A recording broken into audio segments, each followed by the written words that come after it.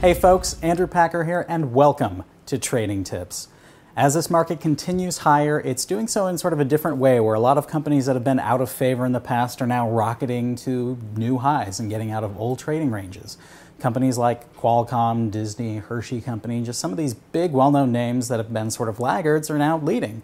And likewise, there are a lot of parts of the market that have been sort of, out of favor. And we've looked at some individual sectors in the past, but there's one that looks like it's just starting to turn the corner now, and it's actually starting to look very interesting for investors going forward.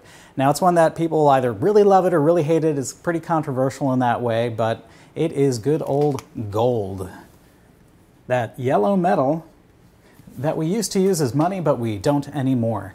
Now, the thing about gold is the fact that it's a commodity, and like any commodity, there's going to be a supply and a demand for it. The supply is provided by gold miners. In the case of gold, where most of the metal doesn't get destroyed over time, but just gets sort of saved in vaults, or people have it as jewelry to pass on generation after generation, the supply of gold tends to accumulate. And the demand for gold tends to vary depending on a number of factors. For investors, the key factors are things like whether or not central banks are accumulating gold or whether they're selling gold. In the late 1990s, the Bank of England decided to sell all of its gold holdings within a very short period of time. And that actually represented sort of the bottom of the last big multi-decade bear market for gold that had started in the early 1980s. Likewise, in the past few years, central banks have started to become net buyers of the metals, especially countries like Russia and China that realize, we're not always going to be seen as the best actors in the international scene, and we shouldn't have all of our reserves or a disproportionate amount of our reserves in the US dollar. We want to have that diversification, and gold can provide that. But there are some other factors like mining. Over the past 3 decades, South Africa, once the largest supplier to the market of gold from mining operations, has seen big declines in its drops. And new discoveries around the world happen all the time, but the total quantity of those discoveries, the proven reserves, have been far less than what's been going on. So the total supply of new gold coming on the market is likely to continue to drop. And we're seeing demand is continuing to go up. So that's a pretty good recipe for higher prices. And you also have in the short term a lot of fears, geopolitical fears, fears that the stock market's going to sell off, fears that the Federal Reserve is going to keep interest rates too low and print more money, or other central banks are going to print more money, and this is going to cause a lot larger inflation than we've seen. These things all add up very well for gold. And over the past about 3 years now, since early 2016, gold prices have gone from $1,050 an ounce to now they're getting up to about $1,400. And in the past few weeks, it's gone from sort of a 5-year high to the metal to a 6-year high. Gold's last peak was about $1,900 back in 2011. It got down to this $1,050, and it's just been taking a very long time to gradually head higher. But now that we're sort of getting these headlines about the multi-year highs, people are starting to look at it more as an investment and a hedge and even a possible trade, because it's starting to get this positive momentum underneath it. Now, if you're an investor in gold and you've just been buying the physical metal, that's great. You've been making money here. But the gold mining companies, where I think the real value is going forward, even during this period for the past few years with gold prices going up, they haven't done as well. But I think they will in the future, and I think they're the best trade for gold heading higher, and I think they're one of the few sectors that could really give investors big market-beating returns in the next couple of years. And why is that? It's because of leverage. So imagine this. Imagine that gold just costs, say, $1,000 an ounce. And imagine that you're a gold mining company and you have to pay your energy costs to extract it out of the ground. You have to pay your workers who want to work in mines, and that's usually an expensive union job. You've got to cart the gold, you've got to get all the ore away from the gold and smelt it into neat little gold bars and bricks. So let's just say your costs for doing all that on a per ounce basis are about $800 an ounce. Okay, so you're making $200 an ounce, or about a 20% return on your money. But say the price of gold doubles overnight to $2,000.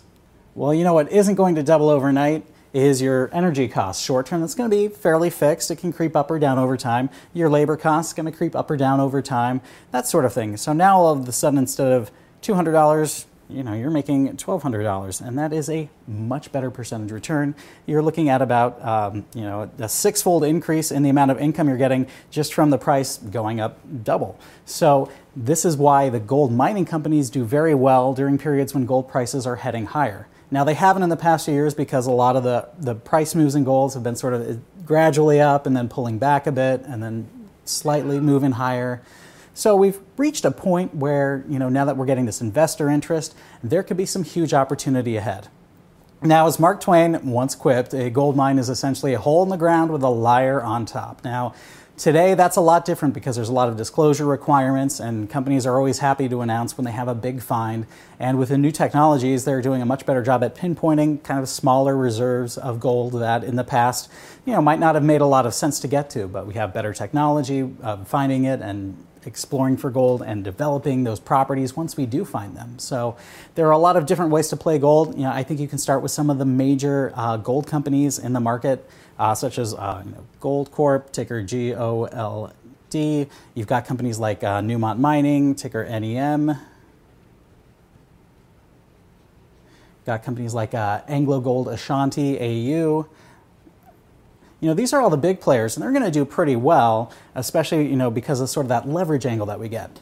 But there's one type of company that really plays this leverage angle to the hilt, and it's what's called a royalty company. This is probably a great area just to put a little bit of money now with the expectation that no matter what happens with gold prices, or even if they go back a little bit, backslide and trade sideways, as commodities tend to do, you're going to do pretty well there, because this is the kind of company that lends money to a mine in the first place, and then they get gold at a fixed cost, typically well below the market price. So as long as it goes up, they're going to get the best leverage out of it, and they pretty much have very little downside unless gold prices were to suddenly drop, even below their old low of $10.50 an ounce.